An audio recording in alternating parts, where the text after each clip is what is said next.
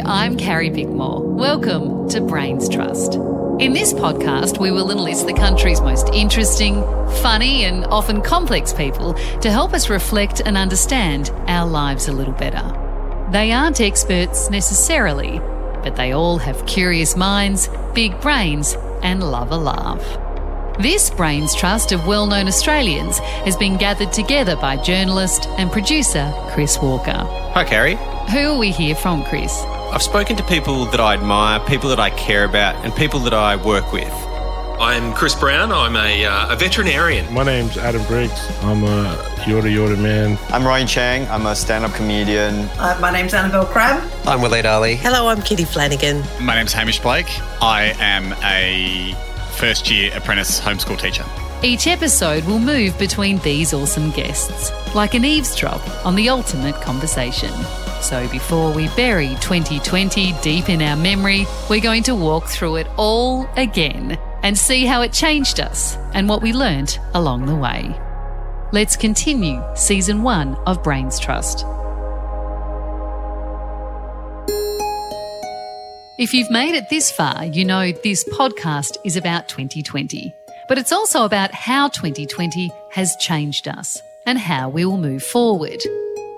This year we were forced to keep our distance, work remotely or sometimes not at all, and be apart from our loved ones. We spent more time with our own thoughts, giving us an opportunity to truly notice our emotions. We start with Annabelle Crabb. Do you experience hate? You mean, do I experience waves of hate for other people? Yeah. Yeah, I have real flashes of rage this year, I reckon. And I can sort of understand why people are so on edge because I feel that way myself. In fact, 2020, I think most of the time I've felt full of dread, completely powerless, waking up in the middle of the night and worrying about things, worried about my kids, they've become much more dependent on devices and stuff during the lockdown, and I don't know how to unpick that. So I don't know. I mean, it may be just sort of your standard middle-aged baggage that turns up and, causes you to have, wake and fright. So much about this year I've thought has been really beneficial for me, particularly for the family, but there's been so many times where I've hated myself more than I ever hated myself. Yeah, well, I guess you've got more time to hate yourself and that's always helpful, but I do think it's the rage thing. I mean, my rage tends to be directed to inanimate objects. I'm just like, oh, my God, I've caught my sleeve in that door handle. Why? Just the rage thing is absolutely related to powerlessness, I think. Why do you feel powerlessness? You mean the circumstances of the year or? I feel powerless because I look around and see sort of all of these mounting threats that face our country and our world and what seems to be a disintegrating global apparatus for dealing with those threats. I think, that's the basis for my generalised worry. One of the corollaries of powerlessness is that you lash out, not always at a doorknob, but when I see people absolutely losing their shit on social media, usually about something like the way that someone else has phrased something or, I just think, well, that's pointless, but pointless rage is actually a pretty understandable response to a generalised feeling of powerlessness, an inability to change things. I mean, if you actually take a step back and look at Australia this year, the year that we've had has actually said a lot of good things about our ability to cooperate and our ability to triage threats and our ability to recognise what needs to be done and, on the whole, the need to shut up and do it, and argue later. We are not, on the whole, having this sort of fetishised, politicised debate about masks. I mean, masks in Australia have not become this sort of bizarre... A political tool. They're just a prophylactic here. Okay, so, I mean, imagine being in that shit fight, which we're not. So that's good. Hamish Blake also sees the good that's happened around Australia in 2020 and hopes that continues on into the future. Do you reckon 2020 made you a better person? Yes. I would hope every year makes me a better person, realistically. I suppose no one really wants to come out going, damn it, I haven't been a better person since 2015. But I tell you what, I hope yes, and I reckon here's why. This has affected everybody, and it's affected everyone to different levels, but it's touched everyone, right? Especially COVID and bushfires. Again, to much different levels, but it's permeated, right? Like we all went through it together. And here's a chance where we're getting tested on something that you can't dodge. It wasn't an opt-in, you just had to do it. Generationally, that doesn't happen too often. And it was one of those ones where you're like, okay, we've got a choice of how we handle this here. But I certainly didn't see, I never bought into that's 2020, it's a write-off, it's the worst year of all time because so many bad things happen, because it's still good things are able to happen in bad years, and they're there if you look for them, and you can find them. And I don't think you need to buy into this whole nothing counts from this year and we're just giving this one back, because it's still a year of your life and you don't get many. So I don't really want to write one off. I want to have found the good things that we could still enjoy within the situation that we were handed. And I'm most proud of that stuff. I'm glad that we're still ending this year with going, okay, no one asked for this year and no one would want anyone to go through, especially the serious hardships that people have gone through. But within our family unit, I'm still proud of the fact that we were able to find good times and good things. And as a society, I like the fact that we've lived in a state and a country that cares about other people and prioritise them. I'm glad to see in the world still that we are coming out of this going, we did this stuff, especially being in Victoria, we did these things because we care about other people. We care about the community. And I think if you look for it, there's a great sense of spirit to that. And I'm glad we live in a country that's got it. So I'm coming out of this year, I reckon I'll take away the good things. I'll take away those tendencies, like when the chips were down and things were suddenly not the way we thought they'd be, that we were able to attack and still find things to be happy about and enjoy. And that's the thing, I know it's become trendy to go 2020 sucked and, no one was expecting this year, but no, who's expecting any year?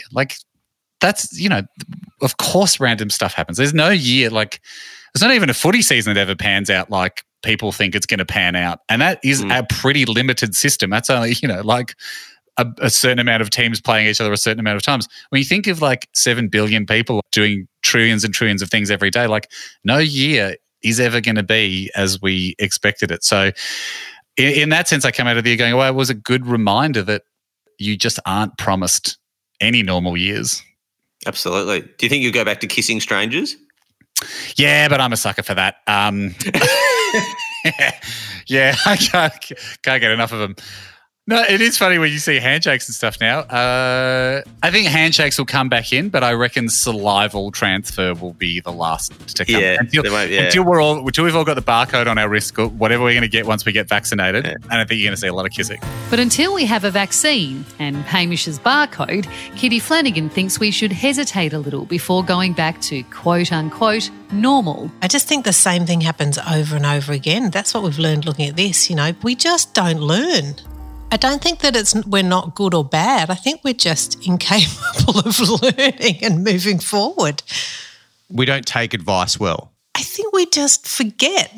We just can't kind of control our impulses. Maybe that's it. We're not very good at that marshmallow game. I reckon they should do it with adults. You know that thing where they put a marshmallow in front of a toddler? Yeah. And say, you can eat it now or wait 10 minutes and I'll give you another one. We can't delay our gratification. Yeah, I don't think so. I think they say, cafes are open. Everyone goes, well, I'm going now. And everyone just goes. After the first lockdown when they opened up again, places were rammed. Yeah. So I just kind of think we don't really learn. But isn't that possibly a positive, that we're so social that we want to be with each other? I guess so, but we just can't go, okay, if we wait another week, then we'll be able to be together for longer. It's no, I want to be together now for 5 minutes. It's okay, well, now we just blew it. Waleed Ali agrees to an extent with Kitty. He doesn't see our behaviour changing too drastically. These things change our worldview on things when they are really long and deep. It's people who've lived through a war or lived through a depression or something like that. Or if it's a pandemic, that's gone on for 5-10 years and really have had to recalibrate society quite fundamentally. I think that's where those things have a difference. I'm not convinced that we will change our perspective that radically on that sort of stuff.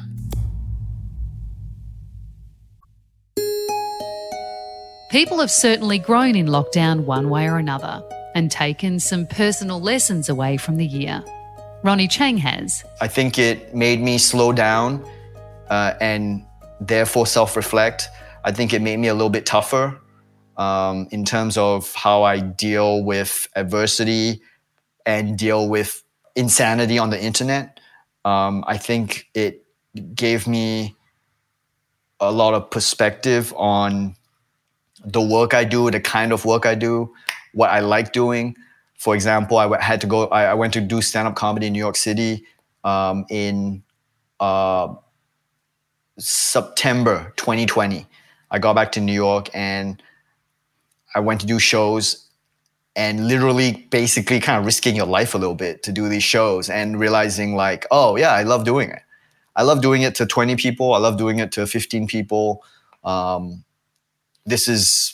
I still love doing it. It's my favorite form of self-expression. And so it made me kind of really realize that. I think the election happening this year, a lot is happening this year, I think the election in America, I've seen communities and groups mobilize in a way that's very inspiring. And I think with politics anywhere, especially in America, it's very easy to be cynical and not care and wait for other people to do the work and then complain about it. And what I've seen over the last year and a half really, or last 2 years, but ramping up over the last year is groups of people not willing to just let this moment slide. They want to stand up and do something about it and fight for what they believe in. And that's been very inspiring. And they're doing it in a way which I didn't see in 2016.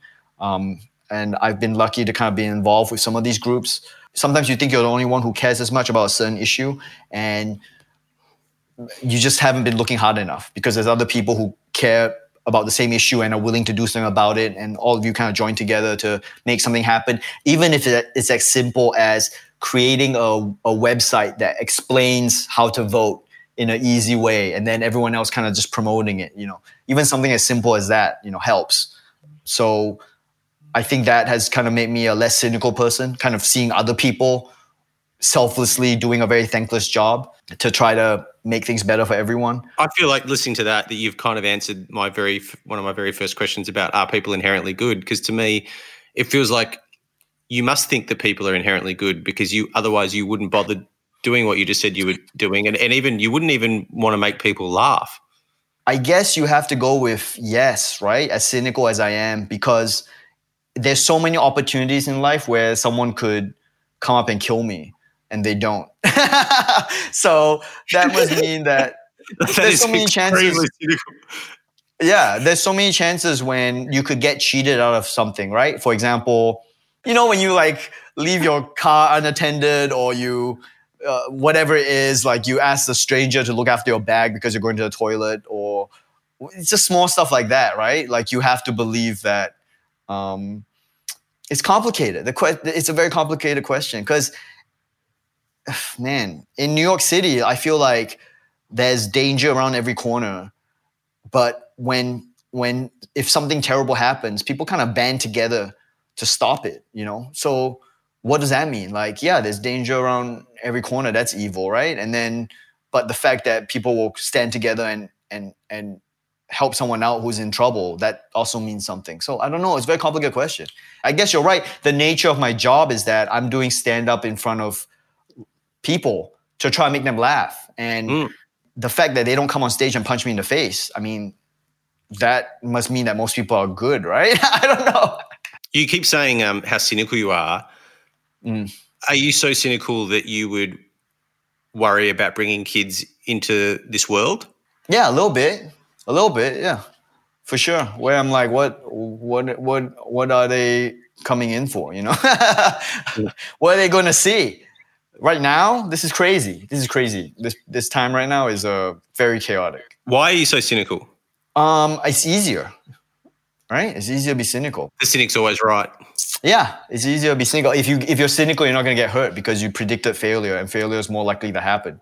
But it's funny. I just did a phone call about 2 hours ago where I just was encouraging people to vote because I said it's easy to be cynical. Don't be cynical. Go vote. So I guess So I don't know. I'm cynical when it comes to comedy, but when it comes to government, I'm like more hopeful. Adam Briggs is taking a few lessons forward from 2020. I'll probably work less. I worked a lot this year. I'll probably focus it a little bit more because I'm a bit exhausted at the moment. You've been getting fit for a while, but you really smashed it there. Had to. When you say you had to, what do you mean? In that lockdown situation, for those 8 to 10 weeks, it was either one way or the other for me. So I had to go to work and do the home gym thing. Otherwise, A, I'd go nuts. And then B, I'd just rather than lose 20 kilos, I'd put 30 on. Mm-hmm. And you just can't live like that, man. You get too unwell, too unmotivated, can't do your job properly. You know what I mean? It's just a bad lifestyle to have. Are you mentally better now that that you're fitter? Probably. You know what I mean? I've still got the same anxieties and same stresses, but everything's a little bit easier. And I've got that routine as well, where I'm hitting the gym at least 4 or 5 times a week, and it does keep you motivated. What do you think will change next year? Do you think you'll go back to hugging people, shaking hands? I'm not. I like the fist bump. You're into it? Yeah, I'm about it. Someone who isn't hanging out for public displays of affection is Ronnie Cheng. He doesn't think hugs and kisses are coming back. I don't think we will, and I'm good with that. I think we were getting a bit too touchy-feely. It's ridiculous. Sometimes people come in for the double kiss. In Australia, it's crazy. Stop it. I think we'll definitely wash our hands more, which is good. I had a joke about how we're all just as clean as Japan is normally. They live like this all the time. They literally package everything neatly. They dispose of. People wear masks there.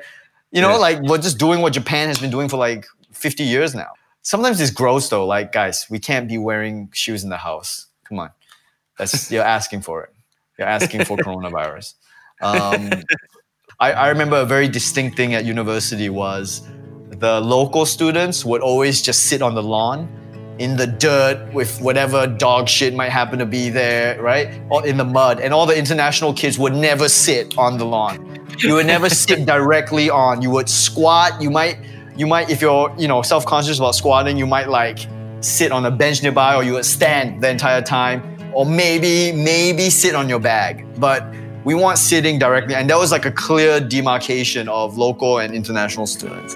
So Briggs wants to keep the fist bump and Ronnie wants you to keep your distance. But Waleed tells us we need human touch. Patrick McGorry, who's obviously a psychologist, I don't know how he figured this out, or how maybe it's just a known fact, but that human beings need to be touched 7 times a day for their mental well-being.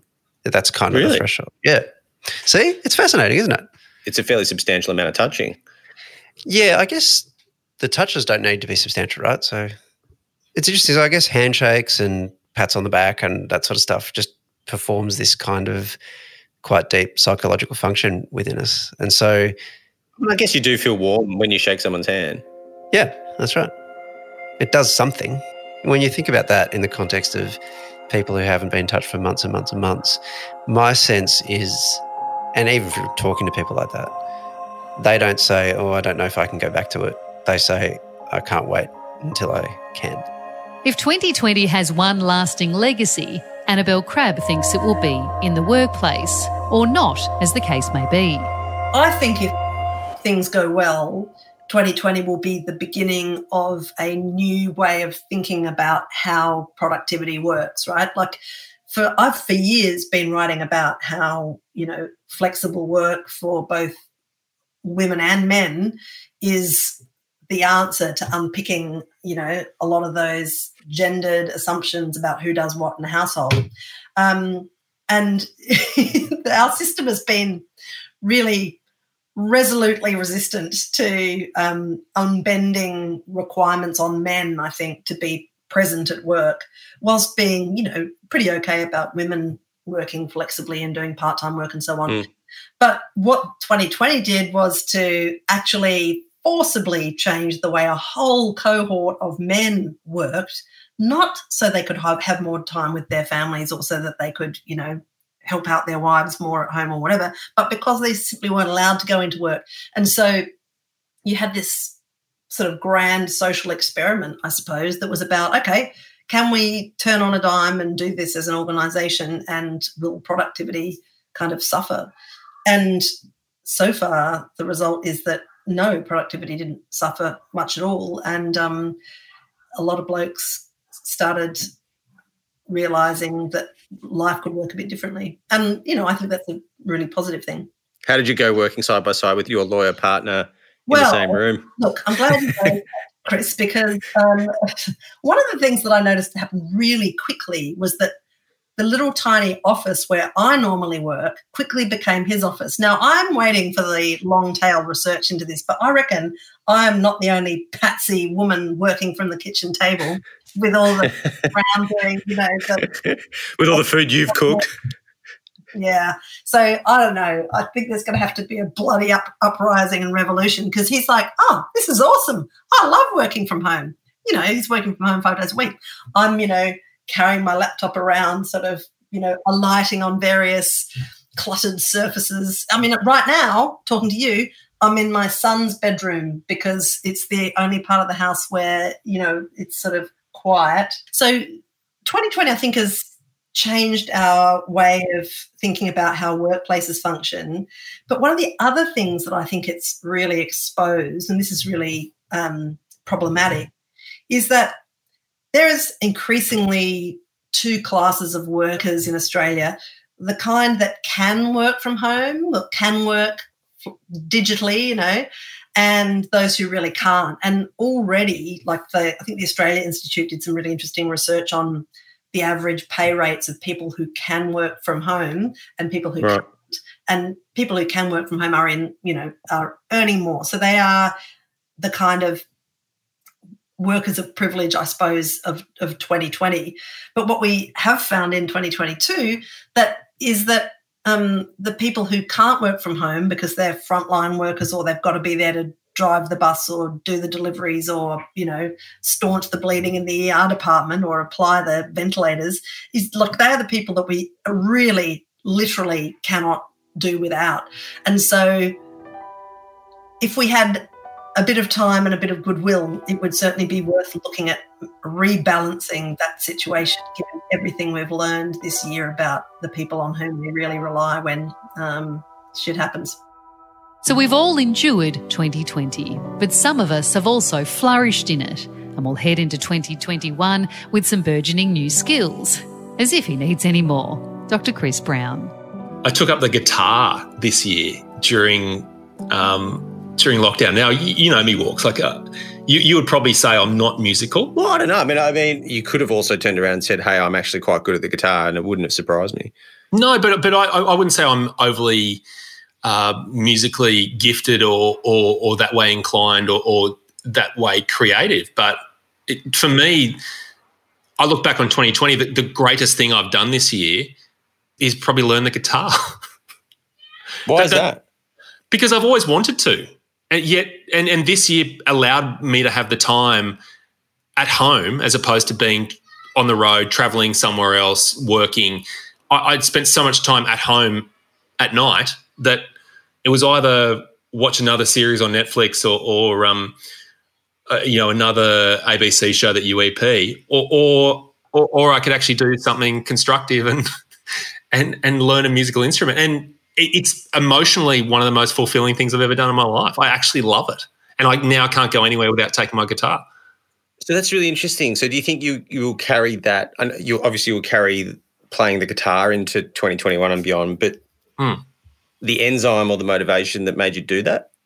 I think so. And that is part of what you were getting at. I think we've gone back to almost first principles of entertainment and of life and what is meaningful. And it is those, it's not those complicated pursuits and intellectual processes or journeys into the unknown and travel. And it's sometimes there is wonder in your own lounge room. You go anywhere and you couldn't get a board game. You couldn't get painting supplies. Couldn't get canvases. You couldn't, in the end, you couldn't buy musical instruments because everyone went back to almost like a tribal existence where unless it would keep people entertained around a campfire, you didn't do it. I'm deeply offended you haven't asked me to play my guitar. Have you got it there? I do, but I'm not going to play now because now it feels like I'm soliciting a terrible version of a song you used to like. So I'm not going to play it out of principle, but just know that your lack of faith in my musical ability was noted, and I'm deeply hurt. Well, send me a video later. I have actually made a very, how's this for a quirky lockdown connection? Lee Sales and I send music to each other, and we have a virtual band. That's something that lockdown gave us. What a bizarre thing that is. So what do you do? Hold on, what happens? Sales, you wouldn't know it, is a weapon on piano. So you send each other, you guys playing? So I play guitar, she plays piano, and then we splice them together and create a song with and overlay her piano with my guitar. And you did this during lockdown?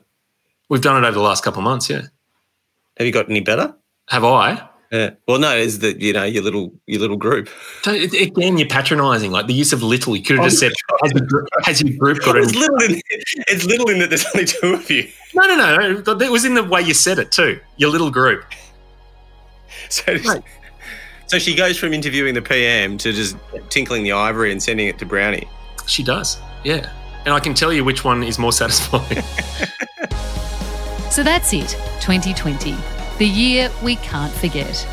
Thoroughly dissected by our intelligent, informing and entertaining Brains Trust. Much thanks to Adam Briggs. No worries. Virtual fist bump. Boom. Annabelle Crabb. It's been a great pleasure, Chris. Dr. Chris Brown. Absolute pleasure, Walks. Thanks, mate. Hamish Blake. Thanks, Walks. I loved it, man. Great chat. Kitty Flanagan. Just edit me into nice, tidy sound bites, please. Ronnie Cheng. No problem. Thanks for having me on. Waleed Ali. Thank you very much for having me. I've enjoyed it. And to our host, Chris Walker. Just pause 1 sec. Can you please be quiet? I can hear it. I've asked you, please. All right. The show was produced by Sam Kavanagh and Chris Marsh. I'm Carrie Bickmore. Hopefully we'll see you down the road when we next convene another Brains Trust.